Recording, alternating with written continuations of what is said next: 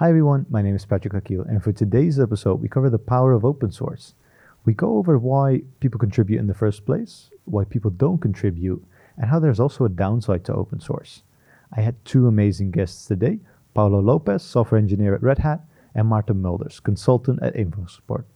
I'll put all of the links to their socials in the description, and with that being said, enjoy the episode. Beyond Coding. Welcome to Beyond Coding, a dive into the world of successful people in IT. From your sponsors, Zebia, creating digital leaders. Here's your host, Patrick Akil. Hey guys, welcome to the show. I have Marta on my left and Paulo, Marta on my right. This is my right, and Paulo on my left. I don't even know if the cameras are mirrored, but welcome guys. How are you, Marta? Let me start off with you. I'm fine, thank you. Paulo, what about you? I'm doing great, thanks. Good. We've already been talking about open source, and the conversation already started. So we thought we'd kick off the recording. Paulo, you had a story about kind of the original. How do you say that? The origin of open source. Can you lay that out for us? Yeah, like if you look at in the past, like in the 70s, if you would buy like a computer back in those days would be a mainframe. Yeah. You wouldn't get you wouldn't buy software with it. It would just come as a byproduct of the computer, because these mainframes didn't have like standardized operating systems or tools or compilers. So all the software that was delivered with the mainframe was specific for that specific machine. Yeah.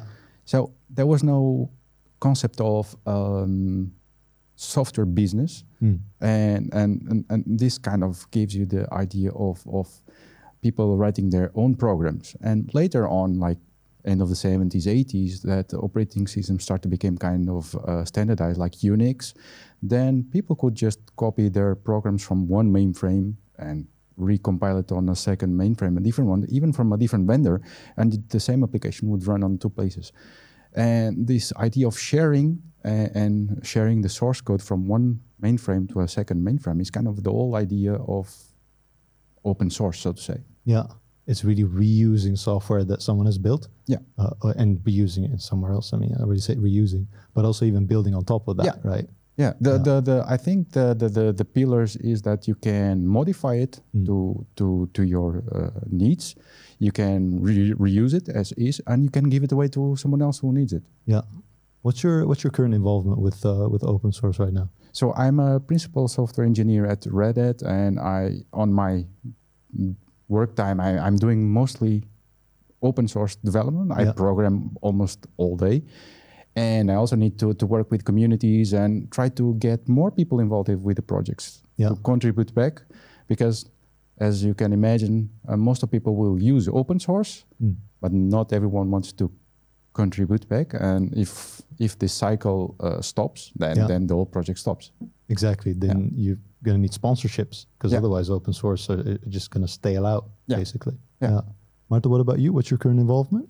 Well, it's funny what you mentioned about companies using open source and not giving back. That's exactly how it started at InfoSupport, where I work. Yeah. Where we observed that we use a lot of open source software in our consulting gigs, and that we hardly ever contributed back. But we do have a lot of benefit from it, and that's when we started thinking about it. This doesn't feel right?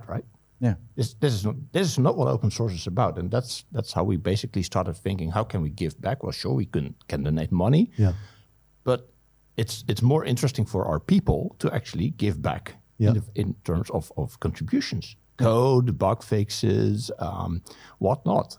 Exactly. And that's how I got involved with open source from a work perspective as well. I used to do it before in my own time, but now I can do it in company time, which is great. Yeah, that's awesome. I mean, already software communities are all about knowledge sharing, right? Blog posts, podcasts like this, open source information, software like that. And we also really want to help each other, right? Within that community, make each other better, add on top of what someone already has done, build functionality for a specific use case that can be reused in other stuff. That's why I really think open source is cool, because that's kind of the technical variant of it, right? Yeah. Technical information being put somewhere for others to reuse and to contribute back as well. Yeah, and you also get like the different perspectives and point of views of the end user, because when you are writing a piece of software and you make it open source, you are thinking on your use case, on your specific ideas. And when you make it, when you let it go free to the world, so to say, and you get users to really use it, sometimes you get like feedback that, well, I'm using this, but I think it should be done differently because, you when started the project didn't really thought about this specific use case, and it's really important. Sometimes it is, sometimes it isn't. It's a matter of getting everyone to discuss and getting these discussions, because the thing with software is never done. Exactly. It's never done. Yeah. And the open source, I think the model is really, really interesting, and it works really good on this idea that it's never done, because everyone always has new ideas, new improvements, new features, everything. I like that, because multiple brains, more diverse brains bring the best solutions, right? Yeah. Bring the best end product. Absolutely. But when there's contradicting ideas, conflicting arguments, how do you make sure to then still choose and implement one? Because it's open, right? Yeah. It's for everyone. But people can still disagree. Yeah. And when they do, they fork. That's how forks are created. Yeah. But a fork is like the end. Like there's no other path, right? We really diverge in this kind of thing. Yeah. You can still kind of converge within the same people, hopefully. We have a couple of examples out there. Like, for example, the Node.js. Yeah. If you look at Node.js, I did a bit of Node.js maybe 10 years ago when it was still in its infancy. And there was some disagreement in the community, and they fork into something called IO.js, if I'm not mistaken. Yeah. Okay. And for a year or two, they kind of went sideways. Yeah. Until they decided to meet up and settle their discussions and get some middle ground and agree on I don't know the details of the problem, and then they merge back into the original project. So it is still possible. They did. Okay. Yeah. I did know about the fork, but I never heard about them getting back together. That's cool. Yeah. You don't hear that so often. No. Same here, actually. I knew about the fork, but not about the converging. Yeah. So they actually, they tried, probably separate. But again, if you have 10 people working on the same open source code, and all of a sudden you split that up, then it's 5 people, right? It's legit halved. Yeah. And you go your own way, right? With the same trade-offs, the discussion that you had, which led to the fork in the first place. Yeah. I guess that's what you see with OpenOffice versus LibreOffice. Yeah. They really went two ways, and both say that they are having the best ideas, of course. But if I'm not mistaken, either of them really has seen their developer base diminished, and they're like short on people, basically. Exactly. Yeah. Which is a shame. Your dev capacity is basically halved, right? You split up your community. Oh, yeah. That's what happens. Yeah. Well, I get that. Let's see. So we already, I think we're all fan of open source, right? But what I really want to highlight also in this episode, that it's not all rose-colored glasses, right? The forks are one example, but that's probably the example that people hear most of. I had Felina Hermos on a few weeks back, and she created this programming language. It's called Hedy, right? We went into it in the episode, but it's a language that helps teach kids how to program better. It removes abstractions, curly braces, apostrophes, even tabs, but underwater, it's all Python, basically. And now it has grown throughout the years. It's available in 18 languages, a multitude of schools, right? Dozens, different countries as well. And she is now the sole kind of decision maker. She calls herself a benevolent dictator. I was waiting for that one. Yeah, exactly. Like coming from Python, yes. Of course. Yeah, right. If it is available in 18 languages and people are arguing about certain specifics of those languages, she's the tiebreaker. But she doesn't know the language. She doesn't want to necessarily be in that position. But sometimes when you create something, it becomes bigger than yourself, right? Especially with open source. It's no longer yours. It's everyone's. Yeah. But all of a sudden you're still kind of the gatekeeper. I think that's odd, isn't it? Yeah, in a way it's odd, and on the other hand, it was your idea. Yeah. I can somehow understand people saying, well, hey, it was your idea in the first place, so you're the ultimate decision maker there. Yeah. If we can't come to an agreement ourselves, right? I mean, that would be the best approach. But Yeah, if that's a tie, then someone needs to make a call, right? exactly. Yeah, And then who would be better suited than the person with the original idea who created it in the first place? yeah. But I mean, But I can imagine you don't like to be in that position. yeah, exactly. Especially if it's like, as you say, Yeah. I don't even know that language. Yeah, How am I to decide? exactly. Yeah. And like you're responsible for something that has grown beyond your span of reach, right? Because your reach only goes so far. It's probably within a city, within a country, but not over a multitude of countries with multitudes of languages. So all of a sudden it's bigger than you. But you are still kind of the sole person responsible. I mean, even for those tiebreakers, that is what is expected of you, of something that has grown bigger than you could have grown it, I guess. Also because multiple people are putting their input, right? It grows exponentially in that way as well. Yeah. It's never going to go away. Exactly as you say, software is never done, right? No. Yeah. If she deletes the open repo, It doesn't matter. There are many copies out there. So Also- it will continue somewhere. yeah, but a lot of schools depend on that. So that isn't even an option, right? Yeah. I think it's... now, what are some of the other downsides that you would see with open source in that way? Well, I think if we're going to talk about downsides, you need to think about communities. When we talk about communities, we talk about people of total different countries, beliefs. Everything is different, and the community is based on communication. And because we communicate through a computer, we never see people on face to face, so to say. Maybe we use like terms or words that to us we don't think they could harm anyone. Yeah. But on the other side, we don't know what are what's the background of the people reading those messages, and then it can be insult, or it can be they can feel themselves depressed by reading. Because imagine like someone discover your project and is really excited to use it and wants to contribute back and does some small change, and me as the project owner would say, well, your contribution is rubbish. That would be kind of a word that could be used.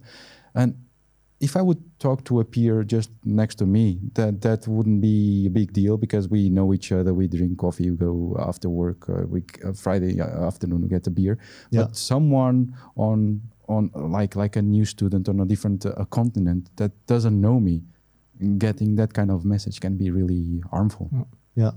And also it can be subtle things like names. I remember, I think it was last year or maybe the year before, there was this huge topic of police violence in the United States, right? Yeah. For me as a Dutch person, I can't really relate. I think police are generally friendly people, and they won't hurt me. Yeah. And there was this tool called Ruby Cop, Okay. which was a bit of a fun name because it was supposed to do linting and style checks for Ruby. As a police officer, it would tell you, no, that's not right. And then people would say, that's offensive. It's a cop, that's offensive. Yeah. Yeah, for an American, I can maybe understand that in their context. But the creator said, well, hey, in my country, police are your friend. Why am I supposed to change the name of my project? It has been there for decades. Yeah. And that was really, I think they eventually led to a fork. Because people said, no, I'm not willing to use a tool that's a cop. Yeah. I'm against police violence, and I don't want this reference Exactly. to police, which to you and me probably doesn't make sense. Yeah, but I think it doesn't make sense to the three of us here because of our skin color. Maybe, yeah. Skin color and environment. Yeah.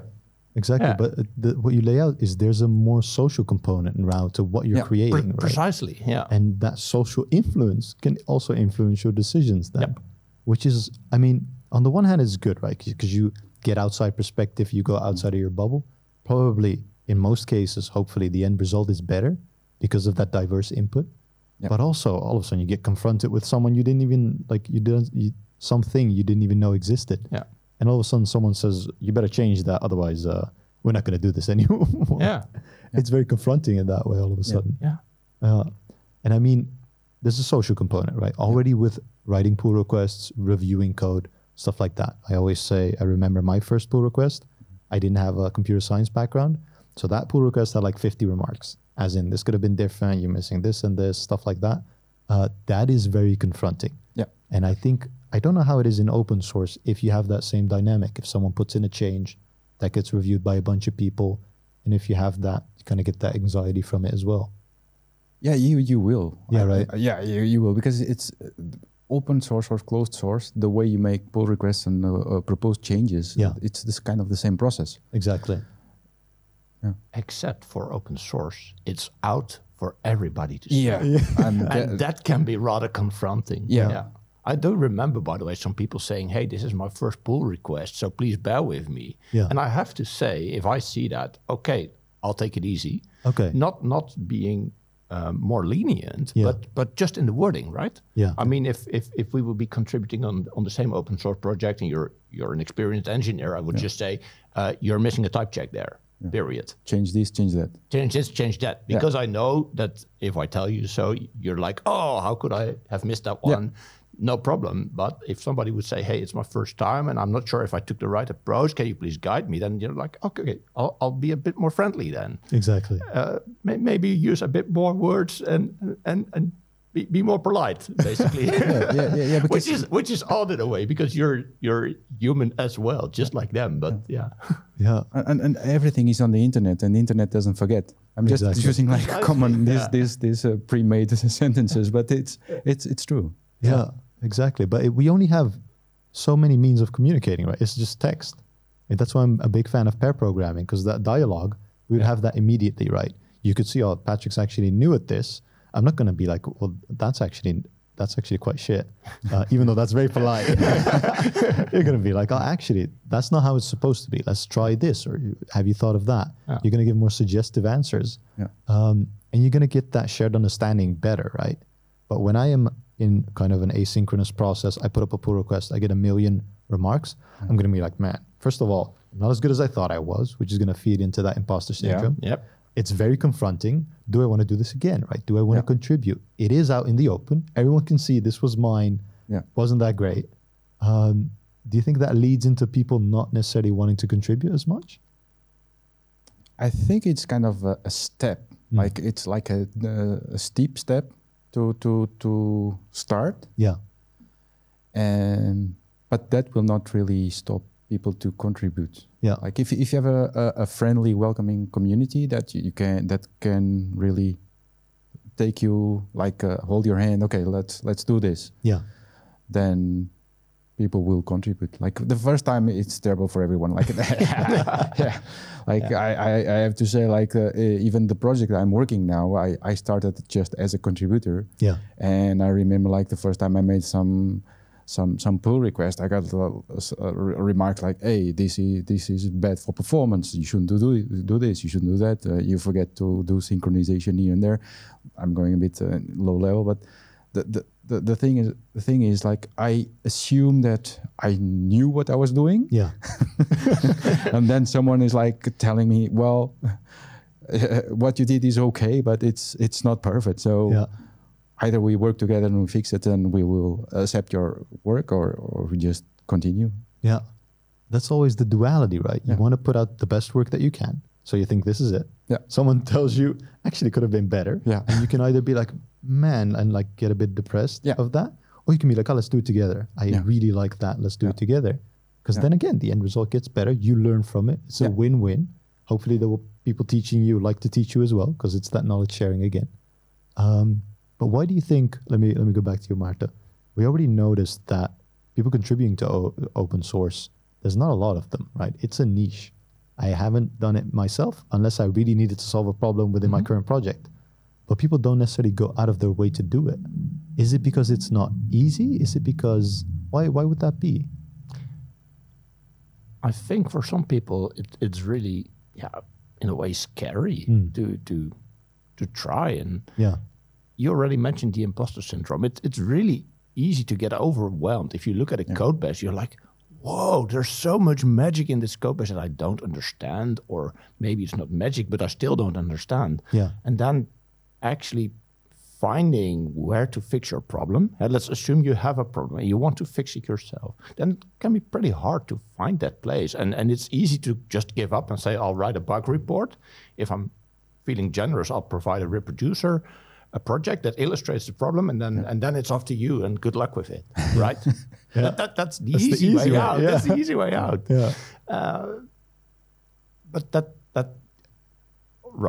is value. That is a contribution in itself. But it would be way better if we could actually, lure people basically into, why don't you give it a try? Yeah. And that's actually the hard thing, I think. That the project I'm mainly contributing to, Apache Maven, we actually have a list of, hey, these issues, we think they're pretty easy to solve. Yeah.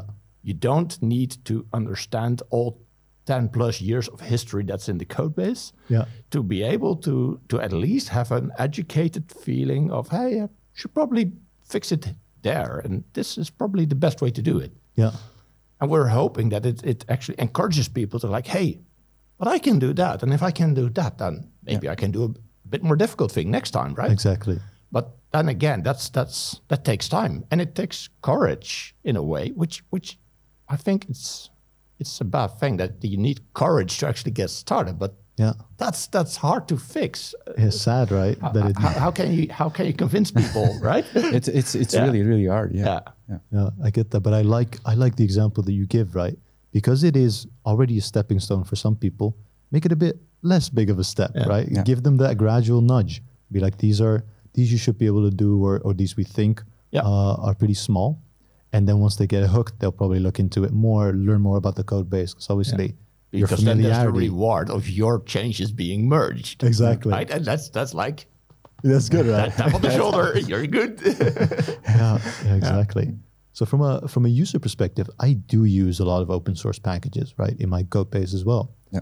But I try to keep them to a very minimal, because what I don't want to happen is I take in an open source project, it doesn't get worked on anymore, and I face the bugs of that project, which will never get fixed, right? So also establishing open source takes time and effort, and then people will start using it. I don't think they'll start using it in its infancy.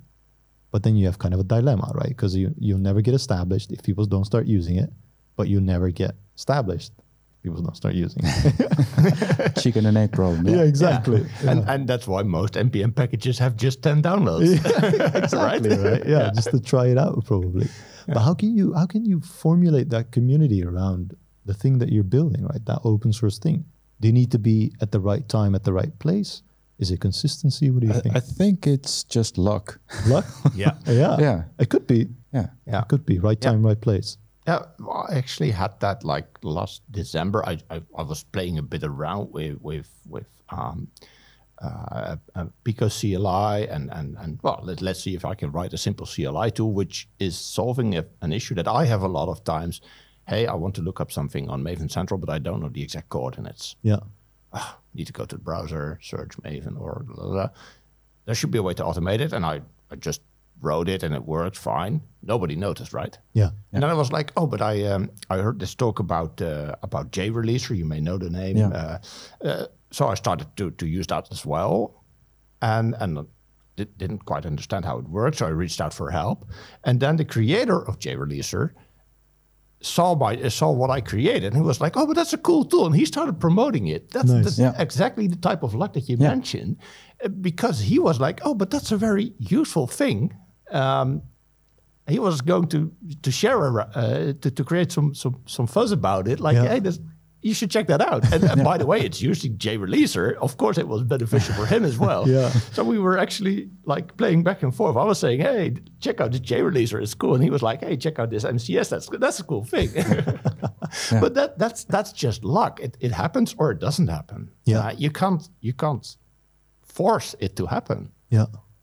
Yeah, you can just look at the example of Linux, the operating system that is now everywhere, like on mobile phones, TVs, you name it. Yeah. Like if when Linus first introduced the Linux operating system, he also there was also another project project called like the BSD. And the main difference, if I remember the story correctly, the main difference was that BSD would require an 486 CPU to run, which was like the top notch of the time. And the Linux would run on a 386, which was like the commodity computer that everyone had. Yeah. And because of the timing and the availability of hardware, it was easier for people. I'll just try it out on my own. Yeah. And that word of mouth, and the luck of, it's really hard to get the right hardware at the right time. Probably, I cannot vouch for the future, is one of the reasons why Linux is way more popular than BSD today is. Yeah, which is it's an interesting thing, right? That we all think, me as well, I've asked this to colleagues, and they're like kind of right time, right place kind of thing, right? Yeah. If there's something new, make a util package, for example, and all of a sudden everyone wants that util package because it's already established. They start adding to it. But you can't really plan for that, right? Being at the right time, being at the right place. Yeah. What I think helps is consistency, right? And allowing people to contribute to that, making it as easy as possible by the way that you write code or ask for help.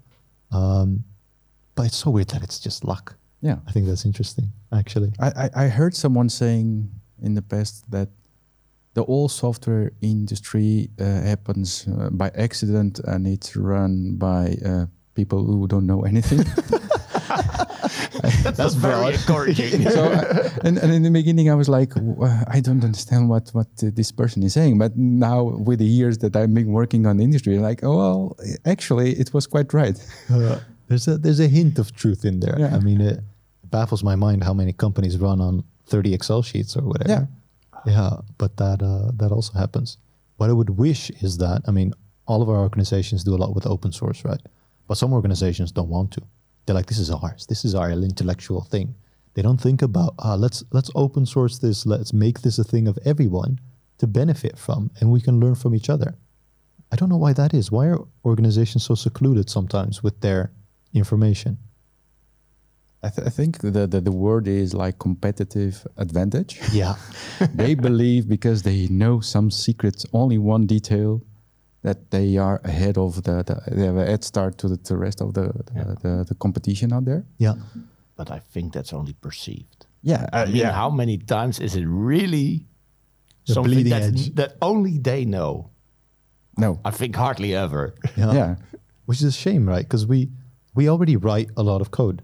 Yeah. We also rewrite a lot of code. Yes. Maybe even more than exactly. Maybe even more than we know. Yeah.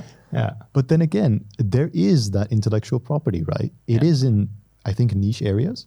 So we can't put everything to public because then you won't have your competitive advantage. You can't put your whole application publicly to a certain degree. But a lot of companies do well with that. Like I had Rachel Appel on from JetBrains. They open sourced a lot of their stuff, and now there's a lot of people building plugins. We don't have this specific language in an editor, but you can build it yourself. That's a great answer from a company perspective. Yeah, because then it strengthens their commercial products. Exactly. But I think for many companies, they sell their products to corporate clients. Yeah. And then intellectual property becomes a thing because, hey, I'm selling you my software, my bookkeeping software or whatnot. Yeah. But that doesn't grant you the right to actually resell it. Yeah. You can use it. And that's why when we start thinking about intellectual property, and that means that we are making money out of it. And putting it out in the open makes it a lot harder to actually still make money out of it. Yeah. You can do it, but it's a lot harder. The easy answer is, if I keep it closed, I can sell it to you and to you and to you. Yeah. And I can make money 3 times. Profit. Yeah. And money is always the issue. Yeah. But on the other hand, if we're putting it out on GitHub and saying, hey, look at this awesome thing we created, that doesn't bring any money my side. No. What does it bring, though? Why do people still do that? It brings something. It brings some joy. It brings some joy. It's giving back to the community. Feeling of self-accomplishment. Yeah. Like, look, I made this. Look, everyone is using it. Yeah. It's my name. Yeah. But you don't, when you put it out there, you don't think of that, right? That is a byproduct of eventually people using it. Yeah. Initially, I think people just want to share. I think for the first time you publish your first, because nowadays it's really easy to publish open source with the Maven Central, NPM, and so forth. You could just write some code, compile it, ship it. Yeah. The first time I think you get like those feelings. Oh, look, it's my first package. Yeah. But after that, it's that just goes on back of your mind. It's not the reason why you're working on open source. Exactly. Yeah.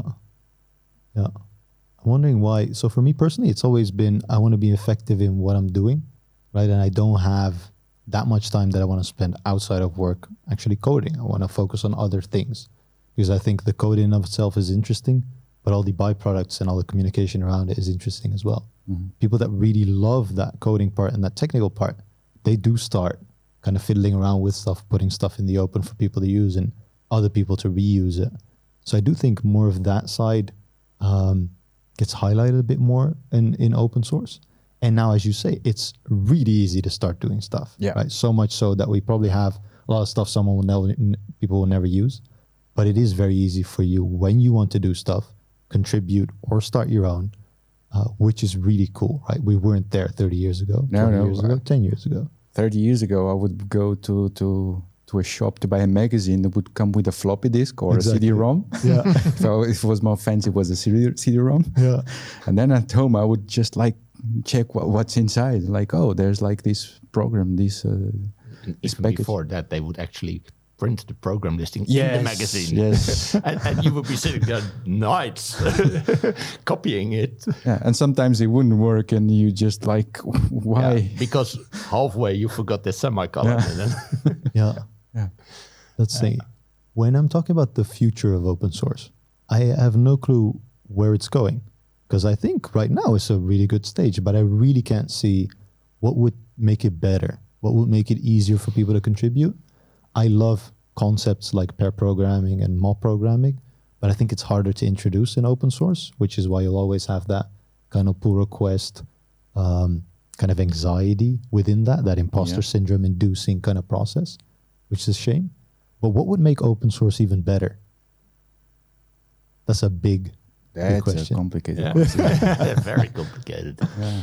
Well, maybe actually the answer is in what you just said, making it easier for people to contribute without going all public. Yeah. I mean, there's a lot of developer conferences and sometimes they just have like a hacker space or something where you can just sit down, open your laptop, start coding. And if there's someone on that same conference who is familiar with the language or maybe even with the product that you want to contribute to, it would be great if you could just sit together and say like, hey, I'm using your project. I'm thinking about this new feature.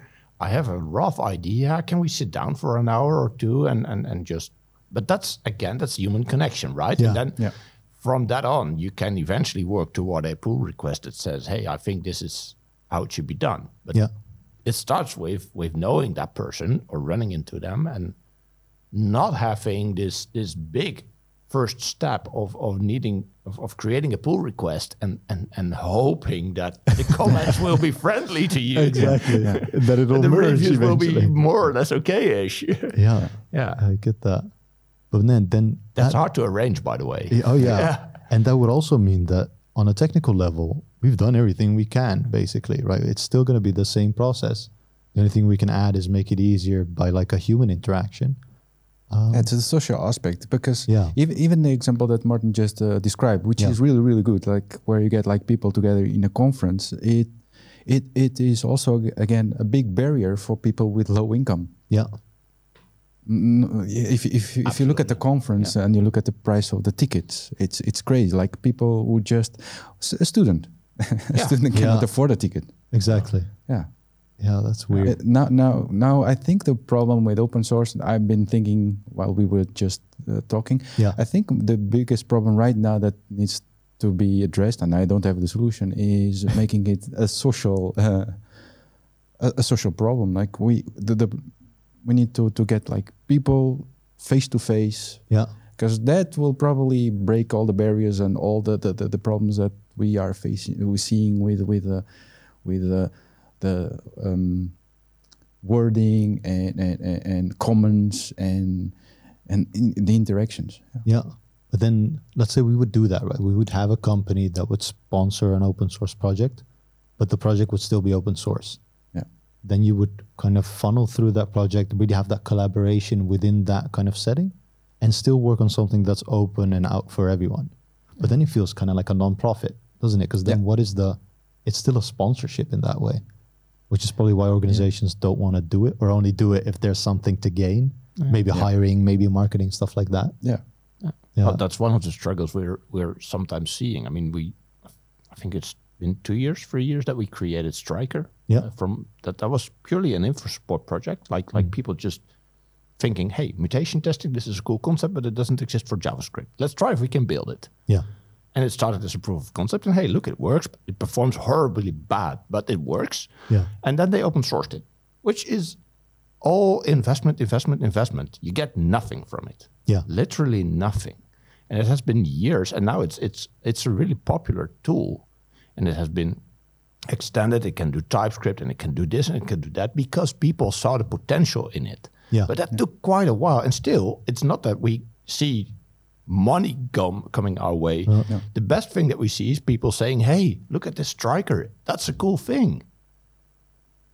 That's how it should be. Yeah. Yeah, Right? that's Nothing more than but that. from a company perspective, if you're a businessman, you're like, okay, that has cost a lot of money, but people are thinking it's cool, excellent. How many money do I? Nothing. Yeah. Still nothing. Yeah, exactly. Yeah, It's and yet we believe that it's useful. It's useful in our own project. We know people are using it. A lot of people outside our organization are using it around the world. People are creating videos on YouTube about it and saying, hey, look at what I found. How cool is this? You can actually check if your test is useful or not, your unit test. Excellent. But yeah, it's because we believe it's useful. Yeah. But that's a belief, and it's not it's not a if you're purely focusing on money, you would never have done that. Yeah, I agree. But let's say from a developer perspective, it makes you happy, right? Yeah. People are using the stuff that you've built. It was useful for you. It's useful for others. Yeah. I think that is very valuable. Yeah. I know the guys who are working on it, and they're happy just for the fact that people around the world are using it. Exactly. And they're like, oh, it's so cool to see a bug report coming from, I don't know, Australia or whatnot. And The world all of a sudden becomes a lot smaller. Yeah. Your happy developers will probably be more effective, will write better code, or will just be happy working from you because this is the organization where you can do that stuff. Yeah. Precisely. Yeah. And let's be honest, if you build such complex things, that also sharpens your engineering skills. Exactly. So next time you go to a consulting job, you've become a better engineer, basically. Yeah. And you can help them in a better way as well. So sure, in that way, it does help us. But then again, that's indirect value, not that there's no direct value. Exactly. Have you ever, because I read this on Reddit lately, where people are saying, I've built this open source thing, and then all of a sudden I get a lot of people that are looking to have an investment opportunity, right? Take that off because it was like an open source search engine and productize it all of a sudden, which is completely the opposite of why it was open source in the first place. Because they see value in that. They see dollar signs probably. Yeah. I don't know if people actually have done that and how that pans out.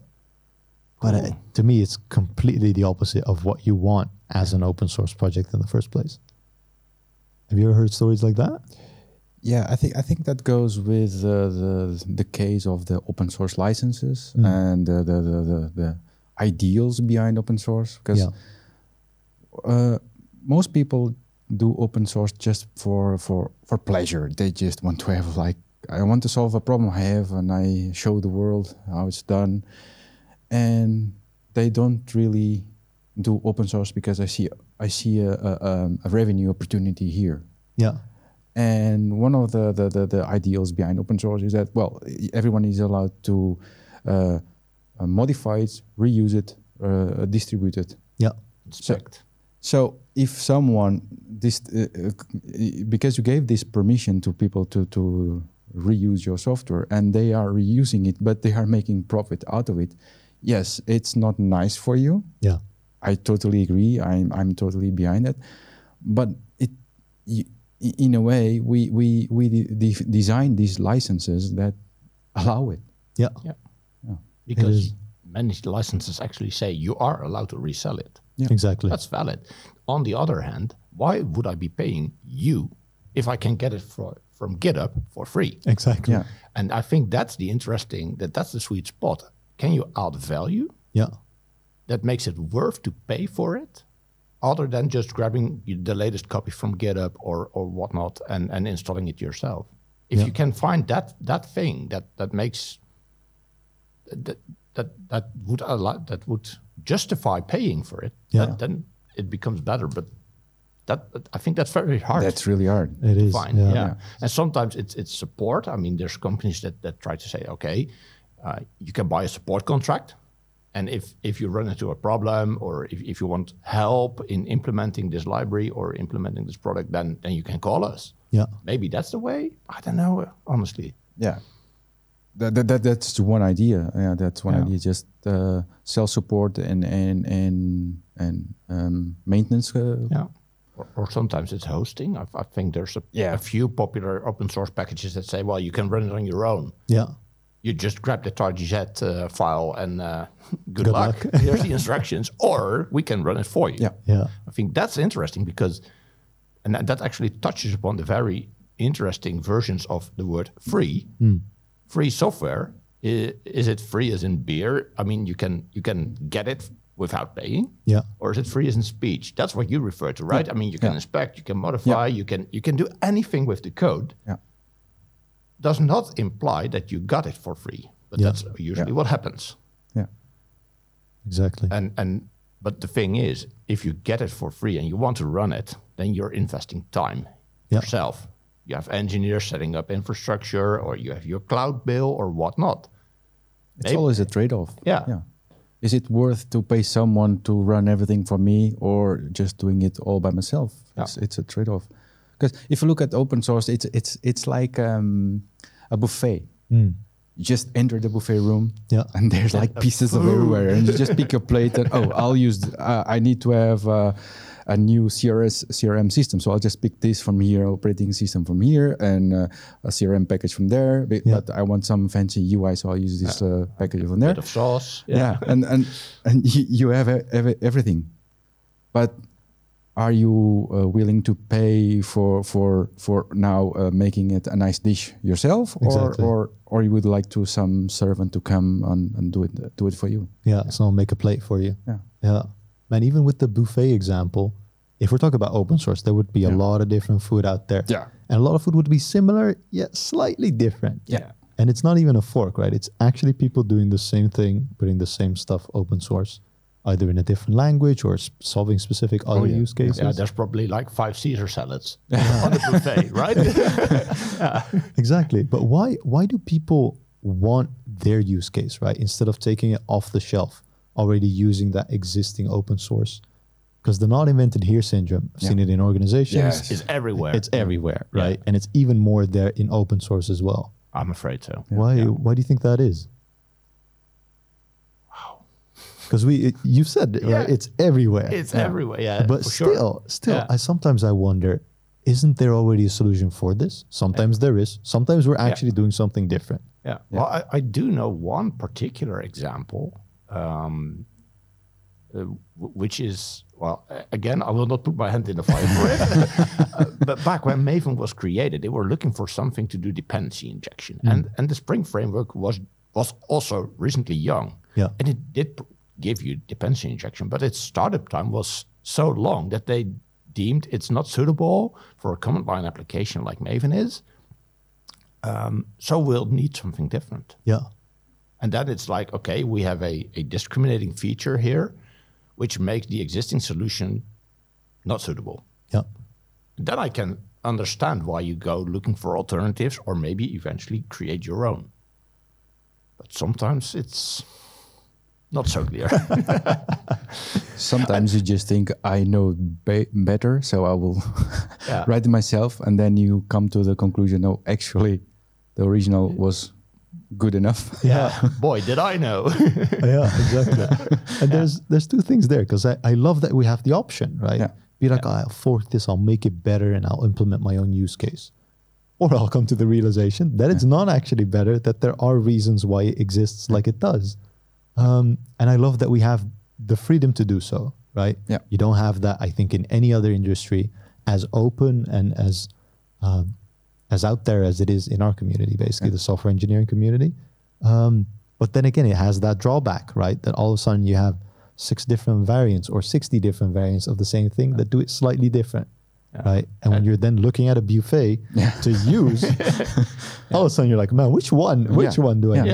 Yeah. And that makes it then harder. Sometimes it can, by the way, just be like, hey, it shouldn't be so hard. How hard can it be? Exactly. And you start trying, and then the only thing that the project gives you is that it tells you it's pretty hard. Oh, yeah, exactly.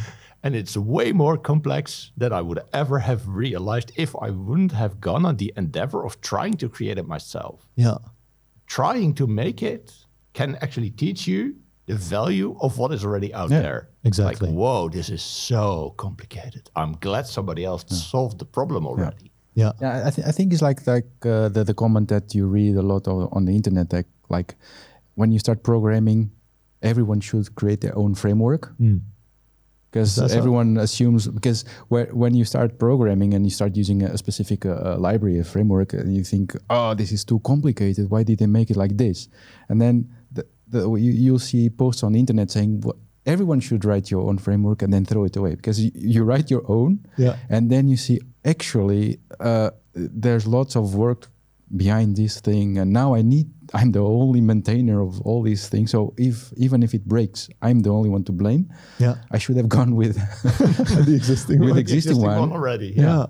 I love that, because then it's not about the end result, right? Because the end result, you're probably it's a learning. It's a learning it's experience. Yeah, exactly. It's a journey that teaches you at the end of the journey. Okay, somebody else did a great job, and I should probably be thankful to them and maybe even sponsor their work. Hint, hint. Hint. Yeah. As kind of a final question, because we've been chatting for a bit, if organizations want to do more with open source, right? Either sponsoring, that's one option, or just doing it with the engineers they have, how can they initiate that within their own company? What would you advise? Every company is different, obviously. Every environment is different. Sometimes, and hopefully that's the best time, is when the engineers initiate it from bottom up. I think that's best, right? That's what happened at Invisible. Where we said, hey, it would be cool to do so. And we also had a management sponsor who said, yeah, I believe in this. Let's go for this. And what we basically did is we set a budget. Like, we can spend so many hours per week or per month or whatever. We are willing to spend so many hours on contributing to open source. And then we just let people pitch. Awesome. Hey, I want to contribute to Apache Maven, and here's why. It's an important tool in the Java ecosystem.